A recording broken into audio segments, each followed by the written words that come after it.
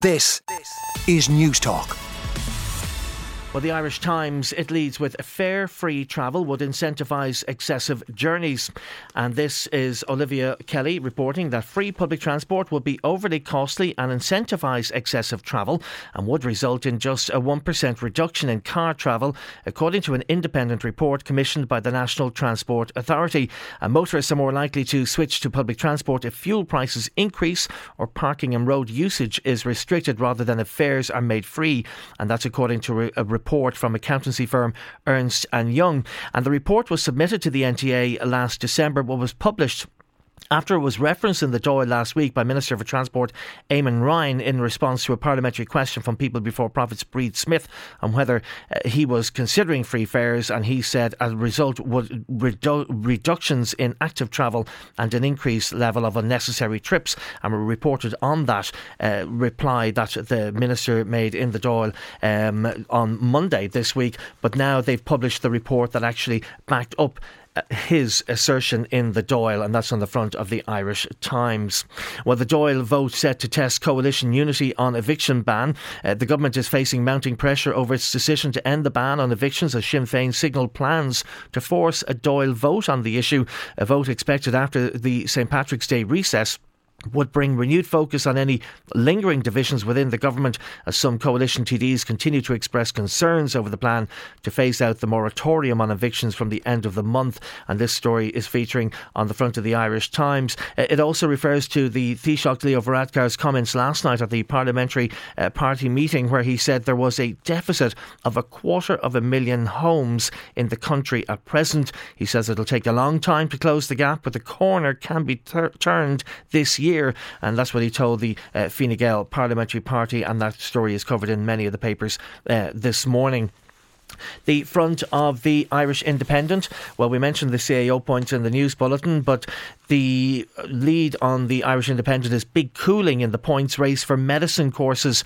The crush for many high points healthcare courses is easing as CAO applications settle back to more normal patterns post-pandemic. COVID-era Leaving Cert grade inflation fuelled a surge in interest in disciplines such as medicine and dentistry, pushing points even higher and leaving many disappointed. However, the latest CAO data shows a reversal of that trend, with applications for medicine, for instance, down overall by 11% on last year.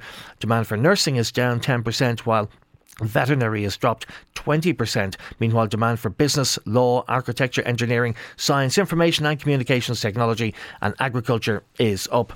Another story featuring on the front of the Irish Independent is the salary of Robert Watt at €297,000. The highest paid government department chief has been frozen until a review of senior public servants' pay is completed.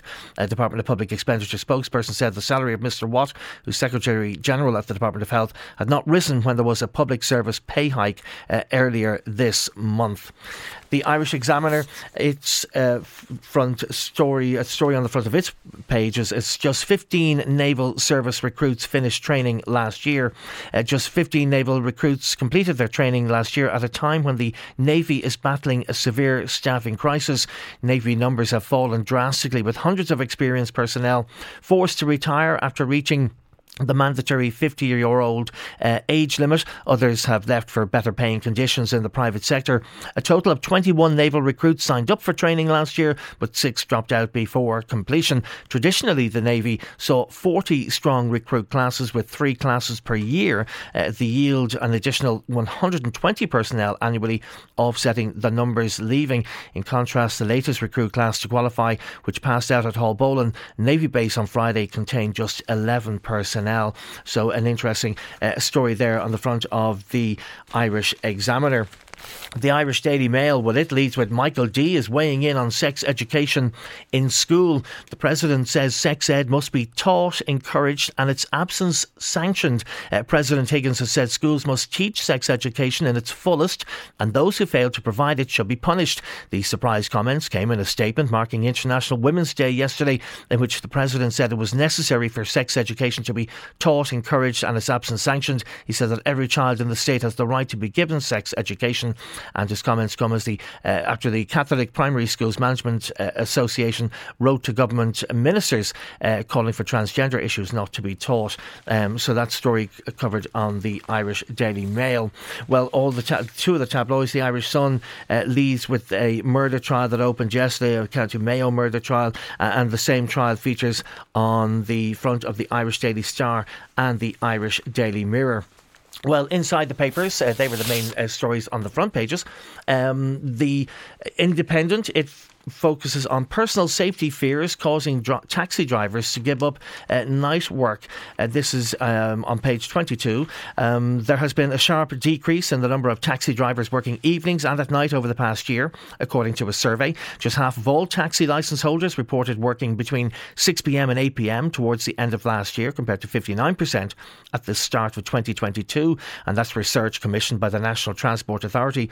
Almost 60% of taxi drivers operated between 8 p.m. and midnight early last year, but less than half of drivers were working those hours by September and October. The fall-off was more pronounced after midnight, with only 38% of taxi drivers stating they worked between midnight and 4 a.m. at the end of 2022. And the figures were worse in Dublin, where just 35% of taxi drivers in the city said they worked after midnight. And the results lent weight to complaints from the public over the past year about difficulties in getting taxis in cities and towns at night. So that's a story in the Irish Independent. Well, staying with the paper, numbers of TDs and landlords. Number of TD landlords drop as they follow exodus from the rental market. The number of TDs who are also landlords has dropped significantly compared to the last Dáil, mirroring the exodus from the rental market by other property owners. The Dáil Register of Members' Interest for 2022, published by the Oireachtas in recent weeks, shows 27 TDs currently list rental properties as their income. The previous Dáil, which was dissolved in 2020 ahead of the general election, had 35 TDs listed as landlords. There were also 2 fewer TDs in the 32nd Dáil compared to the 160 deputies in the current one, and the new figures come after the government decided on Tuesday to end an eviction ban, citing the number of landlords leaving the rental market in recent years. Interesting story on in the business section. The EU is advising governments to end blanket energy supports like the €200 electricity euro credit by 2024 and start paying down high national debts. It'll be interesting to see how the government responds here to that call. The Irish Daily Mail then has some interesting stories inside there. Ocean waves of plastic, more than 170 trillion pieces of plastic weighing 2.3 million tonnes are floating in our oceans. Shocking research shows. And without global policy changes, experts predict the rate at which plastics enter our waters will rise by about 2.6 times by 2040. Describing the plastic on the surface of our seas as a growing plastic smog, the researchers said that waste has been entering the ocean at a growing rate since 2005. The Irish Daily Mail also has another interesting story about speech problem why staff tune out at team meetings. This is on in the Irish Daily Mail. Employees zone out at corporate or team meetings if speakers drone on too long. It's been confirmed in news that may not come as a massive surprise. Research has found that event attendees have worked 51% looked at their phone, 48% eaten or drank something, or fallen asleep 11% when they became disengaged at an event. The findings are part of Avcom's new report, Experience More, the Future of Events Report 2023. On 106 to 108 FM and newstalk.com. This is Newstalk.